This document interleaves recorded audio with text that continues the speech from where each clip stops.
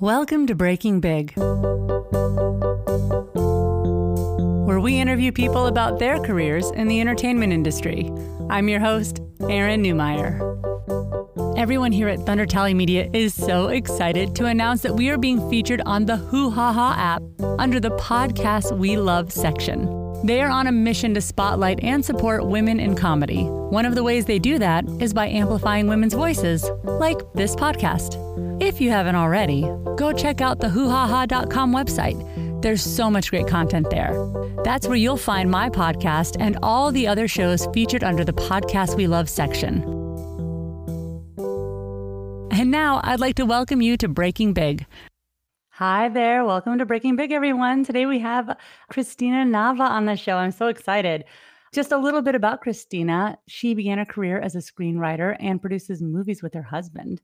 Their first production company, Migrant Film Works, seeks to create stories with universal themes that elevate Latinx in front and behind the camera. Her award-winning romantic comedy, In Other Words, stars Chris Kattan, Eddie Gainham, Brian McClure, and it was released in February of 2021. And she's also got a film called Divorce Bait, her most recent rom-com, which she co-wrote and produced, and it stars Vanessa Vasquez and Justin Birdie. It's screened in Los Angeles. It will be released soon. And she's also directed the feature film Free Lunch, which is in post-production. So she's a songwriter, a playwright, a teacher, an actor, and a children's musical theater director. Cristina is also a member of the Writers Guild, Women in Media, and SAG-AFTRA. Welcome to the show, Cristina. Thanks, Erin. Thanks for having me. I love your intro. I'm so impressed. I love it. Thanks so much. Yeah, we're really excited to be on the Hoo Ha Ha app. I don't know if you've been over there to check them out, but they've got some really great content on their site. Oh, I can't wait. But we are here to talk about you. You do so many things. I know you're native to Los Angeles, born and raised, I believe. Yeah, born and raised. And I've gone other places to live briefly, but I always come back to SoCal. It's the weather. Yeah, I love it here as well. So since you sort of grew up in, Hollywood, did you always want to write screenplays? And when did you start? Well, I think, so my parents, they immigrated to Los Angeles and I was born here. Honestly, I assimilated through watching sitcoms. And back then it was like Three's Company. I think it would have been reruns of them. The Bill Cosby Show, Family Ties. Oh, and then when Denise went off to college from the Cosby Show, the character, I can't remember the show. Living Single was another one. So all of these shows I really assimilated through, and I always wanted to be a writer. I was an avid reader, and so, but my father told me that you don't make money as a writer. So I kind of pushed that dream aside. So I think that in high school, the last semester of my senior year, I was in theater and I got the acting bug.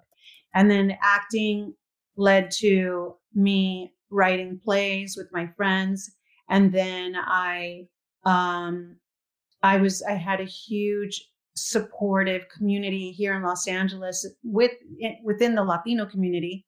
And I began to hang out with a bunch of groups. I used to go to the NALIP, the National Association for Latino Producers. And with that, I transitioned from theater and on my aspirations to writing for theater or acting to acting for film and television. So I made a conscious choice in 2006. And that's how I kind of began to try to find an agent, take headshots, the whole thing. Yeah, there's each piece that you talked about has so many steps you have to kind of, follow, or hoops you have to jump through to get started, But that's all very really exciting. So what about writing? When was the first what's the first film you wrote? Did you start out writing features or shorts or? So the first movie I guess I wrote would have been the short film called Stockholm. And that was with my then boyfriend, now husband, Patrick Perez, in 2007. I had written a short film and he used it as his thesis film. And then we wrote a grant and got the grant of $10,000. And so we shot the feature not feature, the short film, Stockholm.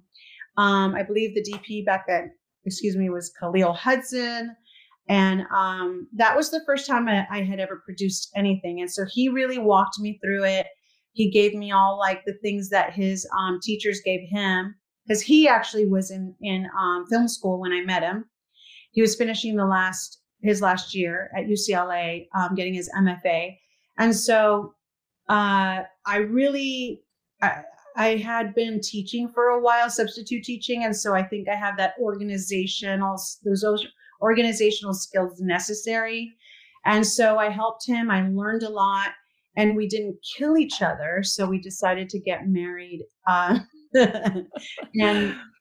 we have a production company now together. And so it's been over a decade. So now going on 15 years of co-parenting and co-producing movies. Congratulations. I actually wanted to talk about that because I think that's so fascinating. First of all, I didn't realize you guys had met when he was in film school. That's just so cute. You should write that movie. But running a production company like with your husband and working together all the time. How does that work? And also I wanted to ask you also about the name of that first production company where you got the idea. So just tell me how do you balance that family and like the workload, especially during production? Yeah. So, I think the really great thing is that, I don't know, I can't remember the name of the actress. She made a comment, the one who sang, she won an Emmy and she sang, "I am a woman," and I can't remember her name, but she said, that she had her husband in her corner. And I think that was, that's been the success, that we have each other's back and we work together. Now, mind you, working when we're in production, we're like around each other a lot, and it's not always easy. But at the end of the day, marriage is for us something that is permanent, and so there's never going to be an argument that like is going to be a deal breaker. But and also it's just really we've been supporting each other's dreams. We built this from scratch, and we both have learned a lot along the way. And we learned a lot from our first movie, Lola's Love Shack, that we made for $48,000, and that's on Amazon. Then we learned a lot from In Other Words, which was, that was also super low budget.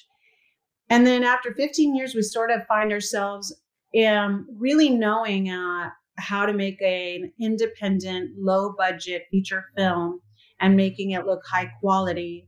And we've both kind of learned that, and we both developed our mission statements for our company and the reason we do things and the reason that we take projects on. And so it obviously didn't happen overnight. It happened. We both came in through like the back door of Hollywood, even though we've lived here most of our lives.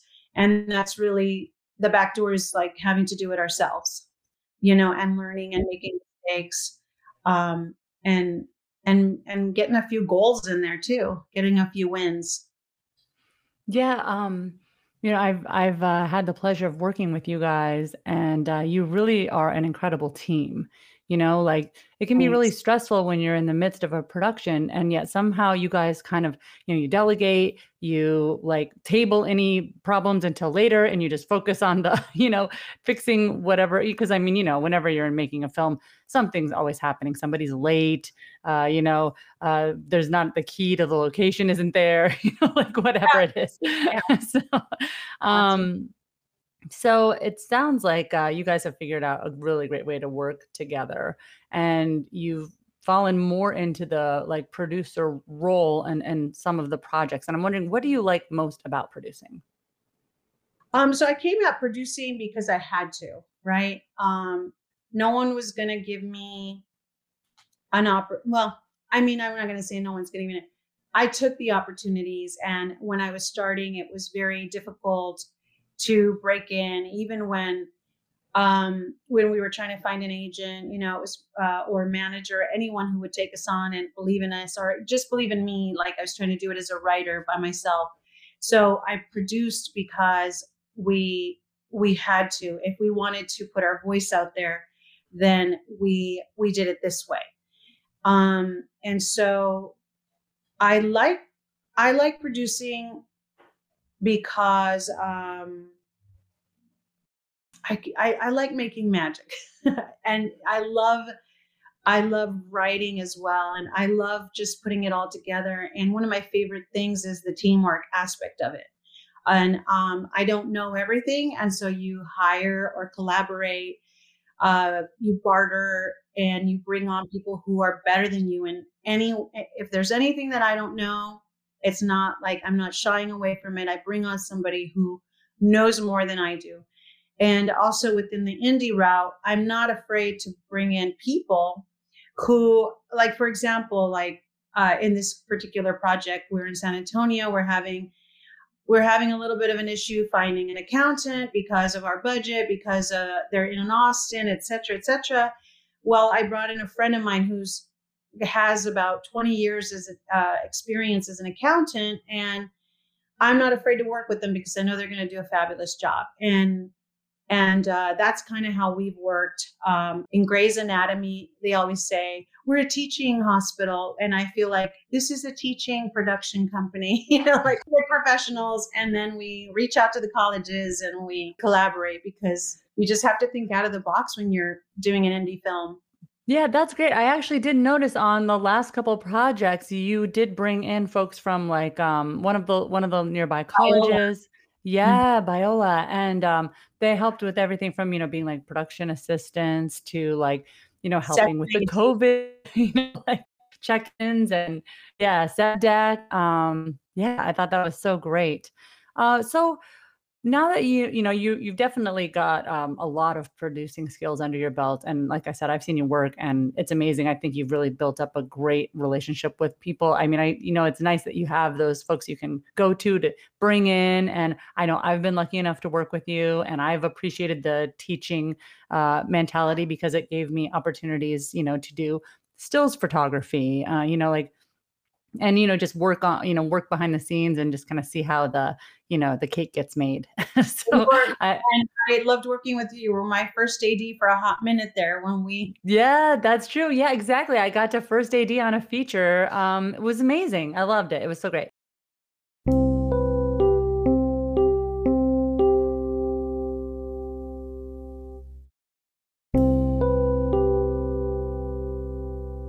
I wondered how you guys came up with your production company name.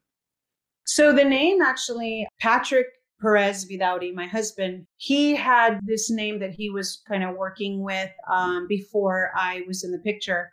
And his philosophy is called, it's Migrant Filmworks Productions. In the beginning, I was I guess I was a little uncomfortable that it would be that we would be pigeonholed or whatnot. But his philosophy is that because it's indie, we can migrate here, we can migrate there, we're very mobile. We're not like our studio is mobile. We migrate to here, like we're migrating to San Antonio for like, a month and a half. And that's the concept behind it, that it can be anywhere. And like the gypsies in the past, you go with your caravan and you set up and, there's impact in the city and there's impact on the land and we create magic. I love it very much. I also feel like, it does tie in a little bit to some of the projects that you work on because your parents, immigrated and a lot of your projects do seem to feature folks that are people of color, even though they're not necessarily like Spanish speaking films, which I loved. I remember describing when I was working on Divorce Bait, it was like it's a rom-com, but the leads are not white. You know what I mean? It's like, which is like, why not? You know what I mean? Like, it's the same thing I think happens in the Asian community. You know, it's like the Asian men want to be the sexy lead too, you know? So it's like, Yeah.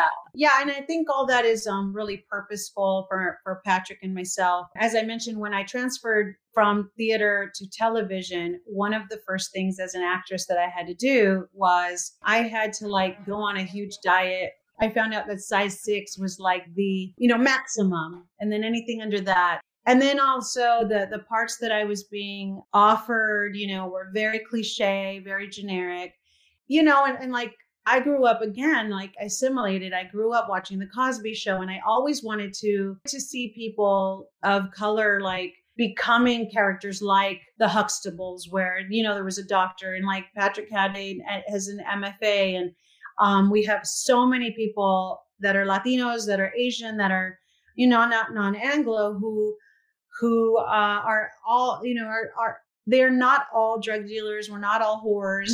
We're not all maids.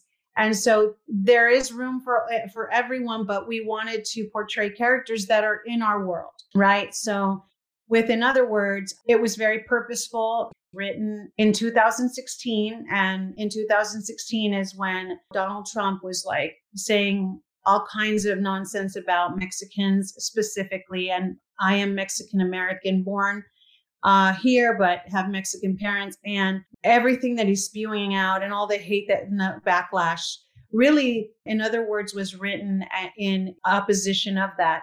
When you watch it, you go and in Mexico, there's a gorgeous winery, and there's chefs, and there's the woman who owns the winery is Latina as well. And these are all characters that are inspired by real life. Yeah, it's very purposeful. Very. Every single one of our films has diversity. And it's not to say that every single one of our films is Latino. Like Divorce Bait was very eclectic.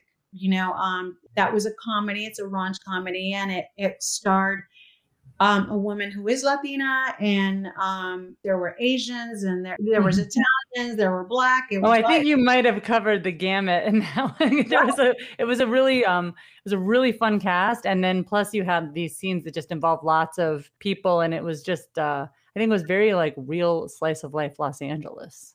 Right. And more in particular, it's, in Puerto Ranch or the Valley. They're universal stories, like Divorce Bait is about a happily married woman who posts on social media that she and her husband are getting a divorce just to see which one of her friends is going to reach out to hook up with her husband. That has completely, anybody can connect, Yeah, no, it's a great concept.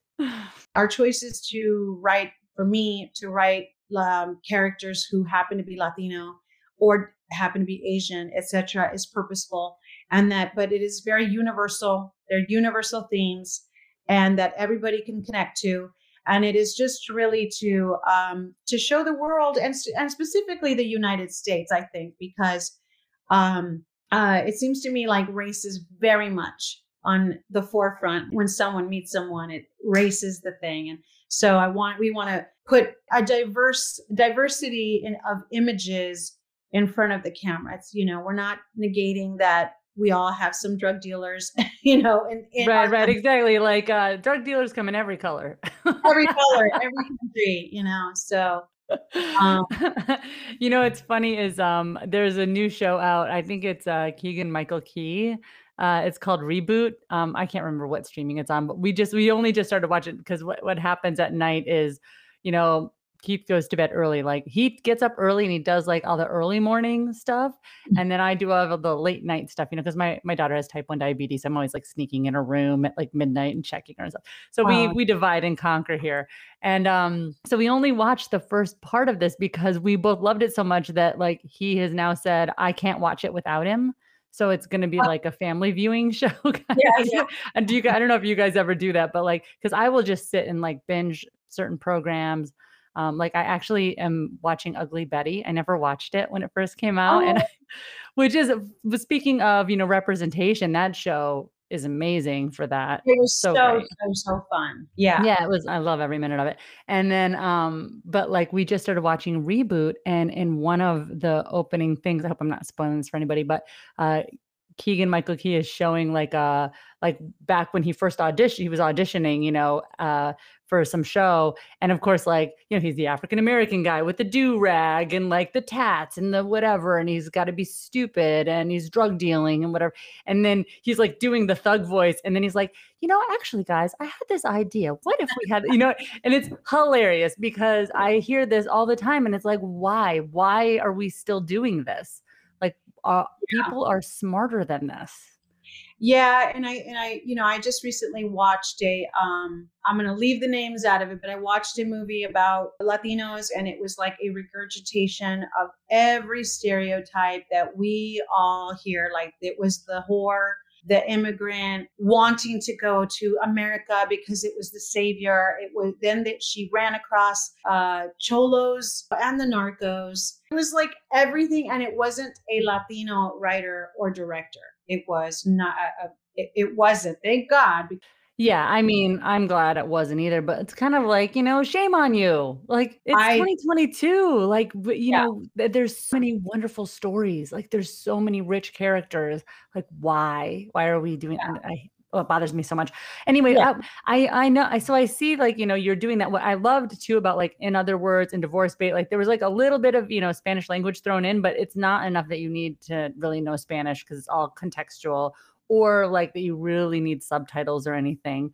But because you could write in Spanish, and Netflix now has, I mean, gosh, if you go on Netflix, every other movie is a subtitled movie. I mean, I just watched something from like Sweden the other day, so I'm just wondering if now that they're so common on Netflix, would you consider writing a Spanish language film, or are you more about keeping representation in American films? I think I'm focused on American Latino. If I had an opportunity to write, and honestly, and in other words, there are segments that are in Spanish, but it doesn't feel like it, I think, because of the way that we've handled it. The short answer is like, I wouldn't be opposed to it, but my focus is really American Latino in English. I think that's great. So, I noticed you also really focus on female, like amazing, strong, smart female characters. And Yeah, sometimes they're really funny too. Like we were in a writing group a while back and I read some of your scenes that are hilarious. thank So you. Thank great. you.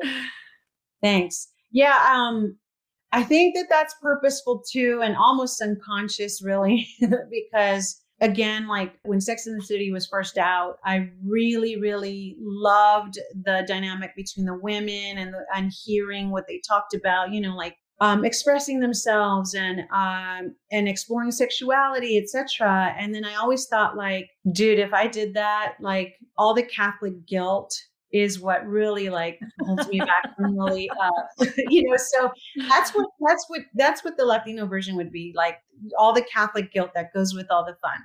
Mhm. So That's like Jane the Virgin too, right? Like that was all that Catholic guilt. Yeah. Like, yes, exactly. mhm. That's exactly. And so, yeah, for me, I just want to see more characters like my friends and myself, any of the strong women that have been in my life. I just want to see more of those images out there because they are badass. They are like strong, and some of them are now single moms, and they're still killing it, like buying property on their own. And I just kind of comes out. That I want to see them. So I write about stories about absurdities, and in comedy is really comes out. You had asked me before, but I think that Monica Palacios, who is a mentor and now a dear friend, I went to UCLA, and she had this class called Comedy and Cultura. And she made us look at tragedy because I think, like, growing up, the one thing that our grandmothers watched, our mothers watched, were telenovelas, which were so dramatic, so over the top dramatic. And that I think that she wanted us to look at our drama and the trauma and the tragedy in our lives, but look at it through the spectrum of comedy. And when I did that, it was so healing, number one, to deal with like some of the topics that, impact your life. And then honestly, it really inspired me to continue to write comedy. Whereas like now I gravitate towards it to the degree that if like Patrick and I are writing something and it's a drama or whatever, he'll just say, no, don't put comedy in there. They don't need it. But I really gravitate towards it, and I love it. Yeah, it's a good way to heal, and it's also, like, a good way to bring people together, where, like, some of the dramas, especially, like, I'm thinking back to, like, after school special stuff, they're just so hitting you over the head with a message that sometimes the dramas can be melodramatic. But if there's some comedy in there, it gives you a release, and it also lets everybody laugh for a moment, and it kind of Right. connects you, and, it just seems like a safer space to go into. Maybe you're gonna learn something, but you're gonna enjoy it. Yeah, You I know? agree. Since we're kind of talking about representation, and there's a lot out there right now about Black Ariel. So I don't know, have you seen any of the clips of that yet? You're the first one to tell me that Black Ariel exists, and I think that's beautiful. I think it's wonderful. I think it's totally in line with what we're doing, this movement. I mean, we finally have a little bit more presence as Latinos, and now we're being pushed a little bit more like, where are our Afro Latinos? Like, so you're just, you're constantly checking yourself to make sure that their representation is there. It's not about checking a box. Somebody made that comment to me one time, and ugh. Anyway, it's not about that. It is really wonderful that our daughters, our sons, that they get to see diversity, that they get to see people who are different from them. My daughter, Valentina, she's now 11. It's been interesting to watch her growing up. And for example, like, she has always gone out and chosen a Barbie that is brown. We also will order on Amazon the Barbie that's in the wheelchair. And I know that we've been, constantly and consciously providing a home that is safe. If they feel like they like someone of the same sex, this is okay. We've had these conversations, Mhm. which is very different from when, I was growing up. And so it's been really wonderful. And Encanto did a wonderful job with Oh, I Adasa. love that film. So good. Yeah, my daughter loves it. And so it doesn't surprise me. Disney is Mhm. actually making huge strides to correct many years of lack of representation. So I don't know what the hubbub is. I don't know if there's Oh, issues with there's always some hubbub. People just like no matter what happens, you're always going to get people being obnoxious. But I loved it. If you can, you should look up some of these reaction videos. Like people have compiled these like little girls and grown-ups. I mean, like everybody being like, "Oh, the new Ariel movie." What? She's Black, mommy. Like she's like, and like I'm crying, like my daughter's crying, like we're all so happy. And then, and I wanted oh to say, yeah, it's just like, I mean, and it's like, why not? I mean, for first of all, I mean, it's a mermaid. Like, who knows what color a mermaid is? Like, they can like just like, of course she's Black. I mean, oh, I love it so much, and it's beautiful. Like, I don't know, you should watch some of the little clips. It's I will. gorgeous. I can't wait Um, to talk to my daughter about it. yeah, and then, for Encanto, this is the thing I think that Disney is on to here is my white daughter loves Encanto. She loves it. She learned every word. She felt connected to the main character. You know what I mean? Like Yeah, yeah, it just makes sense. And I think having this representation, it's definitely very important for the people who are getting representation that have been left out of that before. But it's yeah. also important for the other people to see it too, because my daughter, she picks out these rainbow high dolls, and she wants all of the different girls, no matter Right, what color they right. are. And I Yeah, think it's important because she's going to grow up, at least in our house, where, yeah, like everybody's welcome here, yeah, yeah. And we all have to stop that with the racism and all that. It just like stop. Hmm. And so it makes me happy to hear it. You're the first person I hear it from, and I'm going to go out and check it out. I've been in a little bubble because we're The prepping for this. pre-production bubble. Yeah, it's bananas.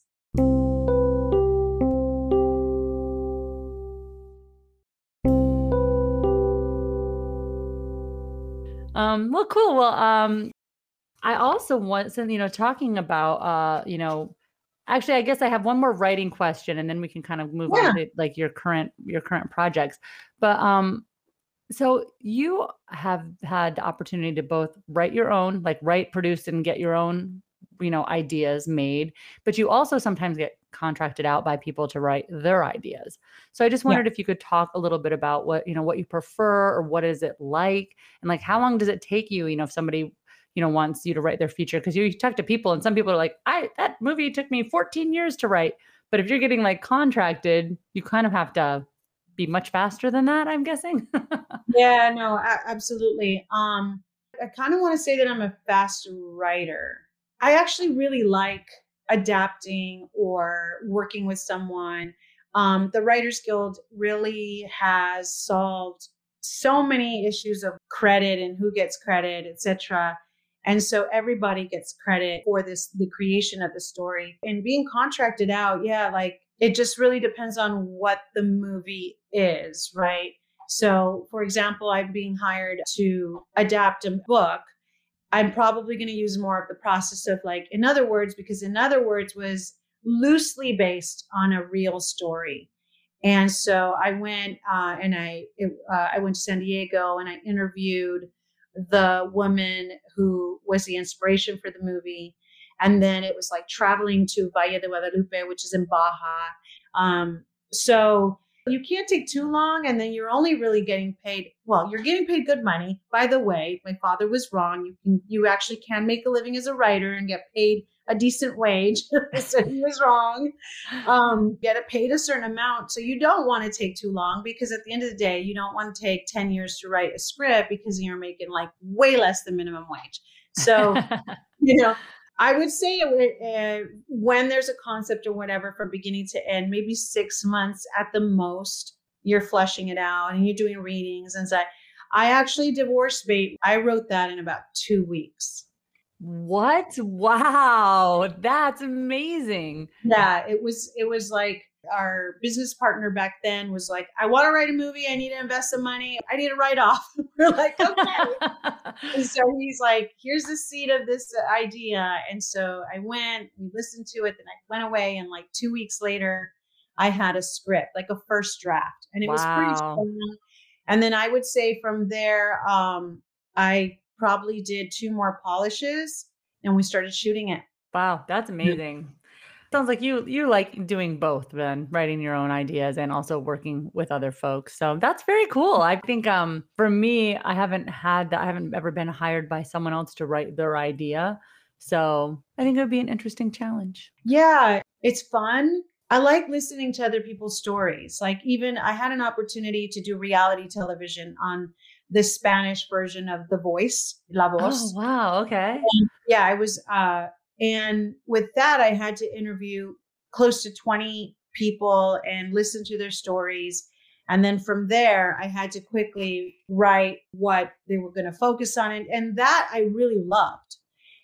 So I love taking their story and, I use like structure to write. I really, really dig it. So I also I like writing my own. A Well, little when you long. don't have that deadline, like I think that having hey, we need to get this shot in, 2 months, that helps get Yeah. things finished. Because otherwise, things are never finished. You're never done. You're always Yeah. rewriting. So, Yeah.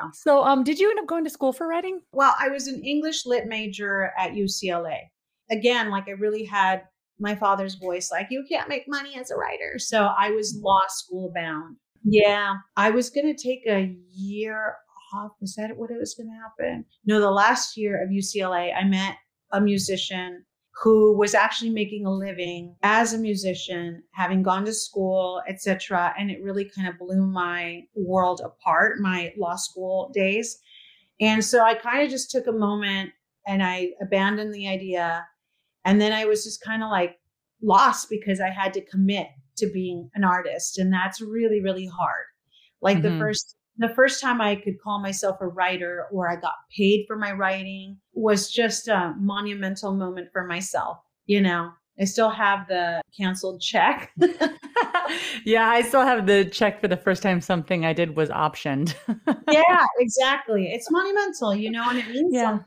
So you've been told not to be a writer for so long that you Yeah. cannot be that to have somebody say it or have somebody like validate Yeah. you is Mhm.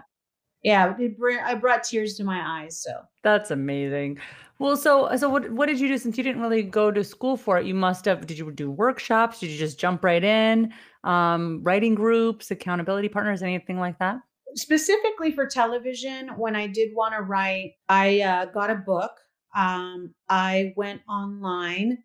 A friend of mine, I remember we were trying to write something and we took, it was Sex in the City-esque. So we actually watched the episode and we wrote down everything that happened, like a summary of every scene. And we broke it down. So we analyzed that. And then I took that, and I've done that with a couple scripts. And then, but the biggest, I think, leap for me, and I actually have it here, is this book right here, Save the Cat. Oh, I And love it's, this book. yes, on page 70, the structure, even to this day, even as in, I'll forever be falling back on it and the set pieces and all that. And when I No, I didn't know, love that book. That book is really great because I know there's some controversy about it, right? Because it basically says, oh, if you're writing this, then these are the beats you need to hit.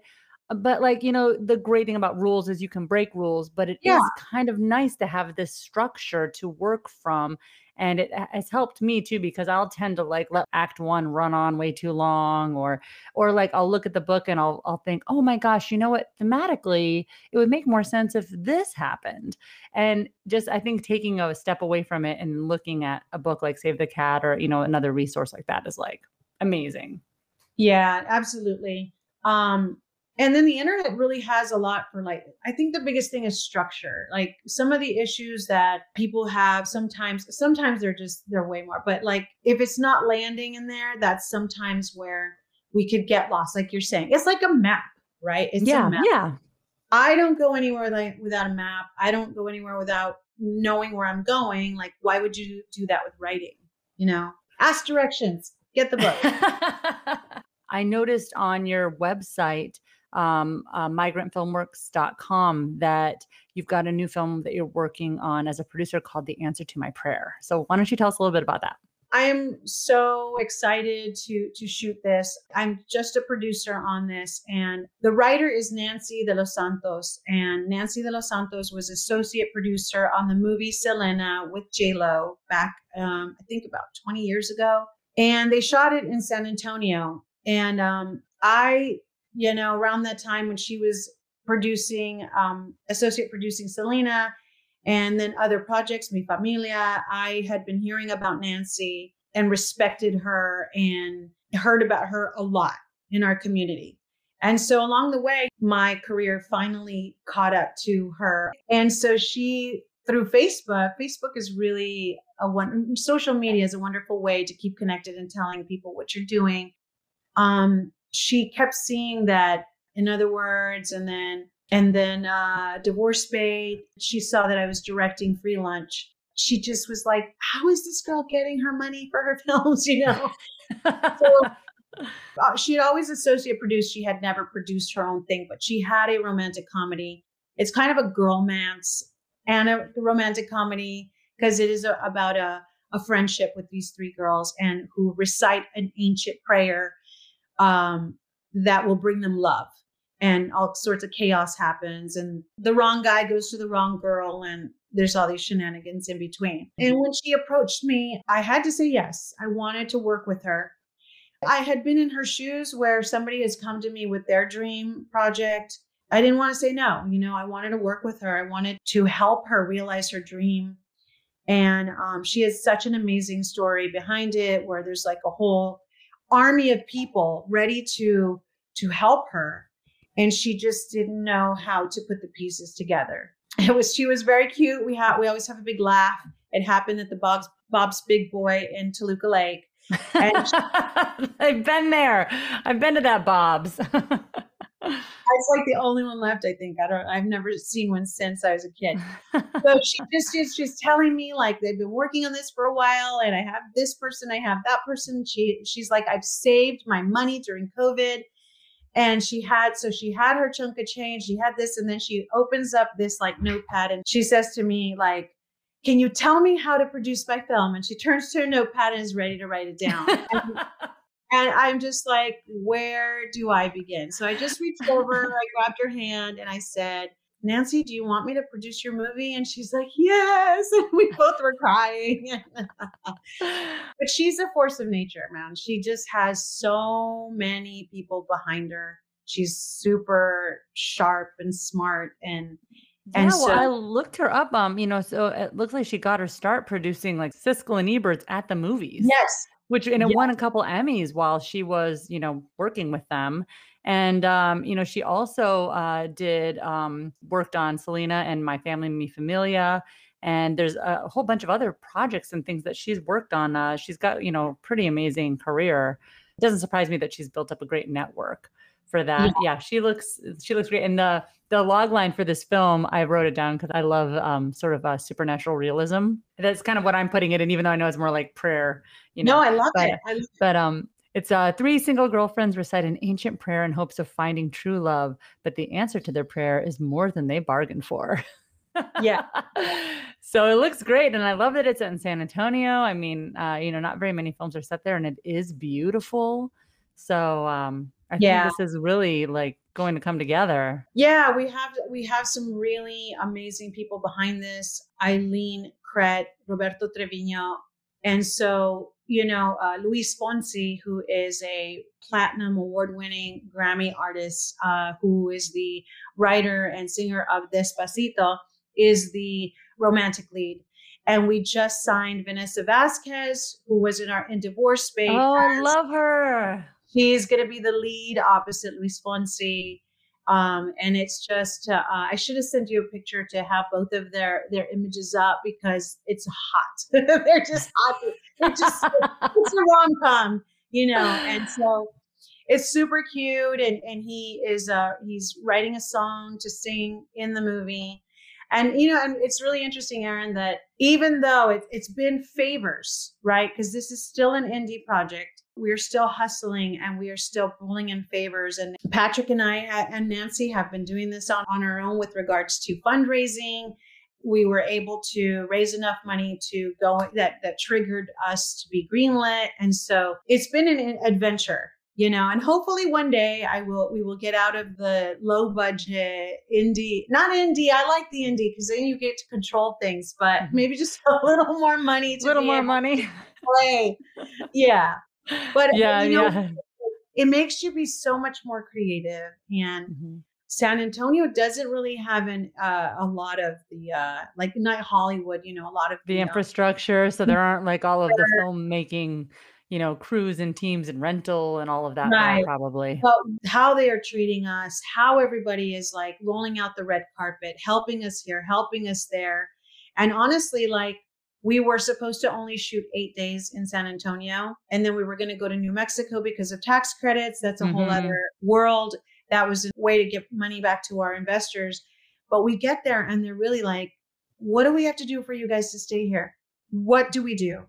And so we worked something out, and it's really like it's not just the commission has been just great in the sense of like, we'll help you how we can help you, but it's just I'm telling you, this army that Nancy has behind her. I love hearing this because like this is the spirit of filmmaking, right? I mean, it really is a community effort and you need all of these pieces to come together. And then, you make everything and then you get to the point where you have to sell it. Like I know for a divorce bait, you had, the investor up front and, you made this whole film not actually knowing where it was going to sell. So I wondered if you Correct. could talk a little bit about Yeah, absolutely. I think that when we first did our first movie, Lola's Love Shack, we didn't have a sales rep. We did it ourselves and, and screwed it up, right? But by now, our business partner back then, he had a sales rep who is now working with him, and so Tamra Nagahiro, she was the one who took the project out. And I got to tell you, in indie filmmaking, the one thing we learned is that you get one name actor to be able to sell your project. Well, this was the investor didn't care about having a name actor. He just wanted to make a movie in 2020, the year of COVID. oh yes. And he just wanted to make a movie. And You were like one of 5 movies that was shooting at the time, like in the world. yeah, exactly, totally. Yeah. So just to say that we didn't have a star, anyone who had like a huge Mhm. presence. I mean, Uh, Vanessa had done some things. I know we she have would, done some things, but for example, like Chris Kattan really opened up the doors, in other words, right. for us, right? Like people were People willing to know talk. his name. Yeah. Hmm. Yeah, this one was really about the production value, the acting. The actors were amazing. Vanessa is incredible. Justin Birdie is incredible. Eric Fellows and Bill Blush, who I had been wanting to work with for many years, and just incredible. And they were, for all intents and purposes, unknowns. Whatever they'd done a few things. There was a bidding war, between two companies to try to get this movie, and Samuel Goldwyn won, and we're so proud and so excited. That's great. So that means it's going to be coming out soon. Yeah, I think if I'm not mistaken, I heard December of this year. Oh, that's so exciting. Wow, that's going to be here pretty quickly. And, So and I know in I was theaters. lucky enough to see it at a private screening in Los Yeah, Angeles, which was amazing. And I can tell you, it looks beautiful. I think one of the benefits of doing this genre is, you don't have to computer generate a alien spaceship, or anything, right? So, you yes, just have like real people and real locations. And, yeah, but boy, yeah. it really is beautiful. So. Thanks. Well, you were a part of it, so we made a good movie. Yes, it was really fun. Well, you kind of already did your shout out when you mentioned Monica Palacios. And usually at the end, I like to just be, grateful for things out there that are, things that help other people, things that are going well. So I actually wanted to shout out the Script Lab. It's a website where I get their newsletter, and sometimes, they're sending you links to scripts. Like I just read Jaws. So I know, I mean, everybody's seen the movie, but like reading the script was it was incredible. It was fascinating. I like some of the lines you were like, oh, that line was totally ad libbed. Like, we need a bigger boat, those kinds of things. So yeah, it was really cool. So I just wanted to shout out the Script Lab. Anybody that's not familiar with them, it's a great website. I just wanted to, thank Cristina again for coming on the show. Like, obviously, you've heard how talented she is in every area of Yeah. film production, and we're looking forward to keeping up with you. So, where can people do that? How can people see what you're up to and when your films are coming out? Well, on Instagram, it's I am Cristina Nava. There's no H in my name, as you can see. And then on Facebook, I just recently changed it to the same thing. On Facebook, I am Cristina Nava. So I don't really do Twitter, but I believe it's Right Now, WRITENOW. Well, that's very cool. I think it's actually smart to have it be the same in multiple places because then you're just easier to track down. Yeah. Yeah. And you can go to IMDb Pro always too. I think you're on there, so you could contact her Yes. through her manager. Yeah. So, well, thank you again so much. I really had fun talking to you. And Thanks, Aaron. Thanks for good inviting luck me. on good luck Oh, on your. I Um, want to say this is just so pro. So I'm really proud of you. Congratulations. Thank you. I know we're stepping it up here with the live video feed, so it's added an extra level of fun. Yeah, So, completely. Completely. and I can't wait to hear more about the answer to my prayer. So good luck. Thank you. Thank you. Thanks, everyone. Well, that's our show. We hope you loved it. If you did, make sure you're subscribed, tell your friends about it, and why not write us a review? If you know someone that would make a great guest on our show, drop us a line. You can find us on Instagram at ThunderTally or go to our website, thundertally.com. This show was produced by Bex Francis, edited by me, Aaron Newmeyer. The music was performed and written by Dylan Newmeyer. And our sponsor is Filmcraft LA, so make sure you go check them out. This has been a Thunder Tally Media production.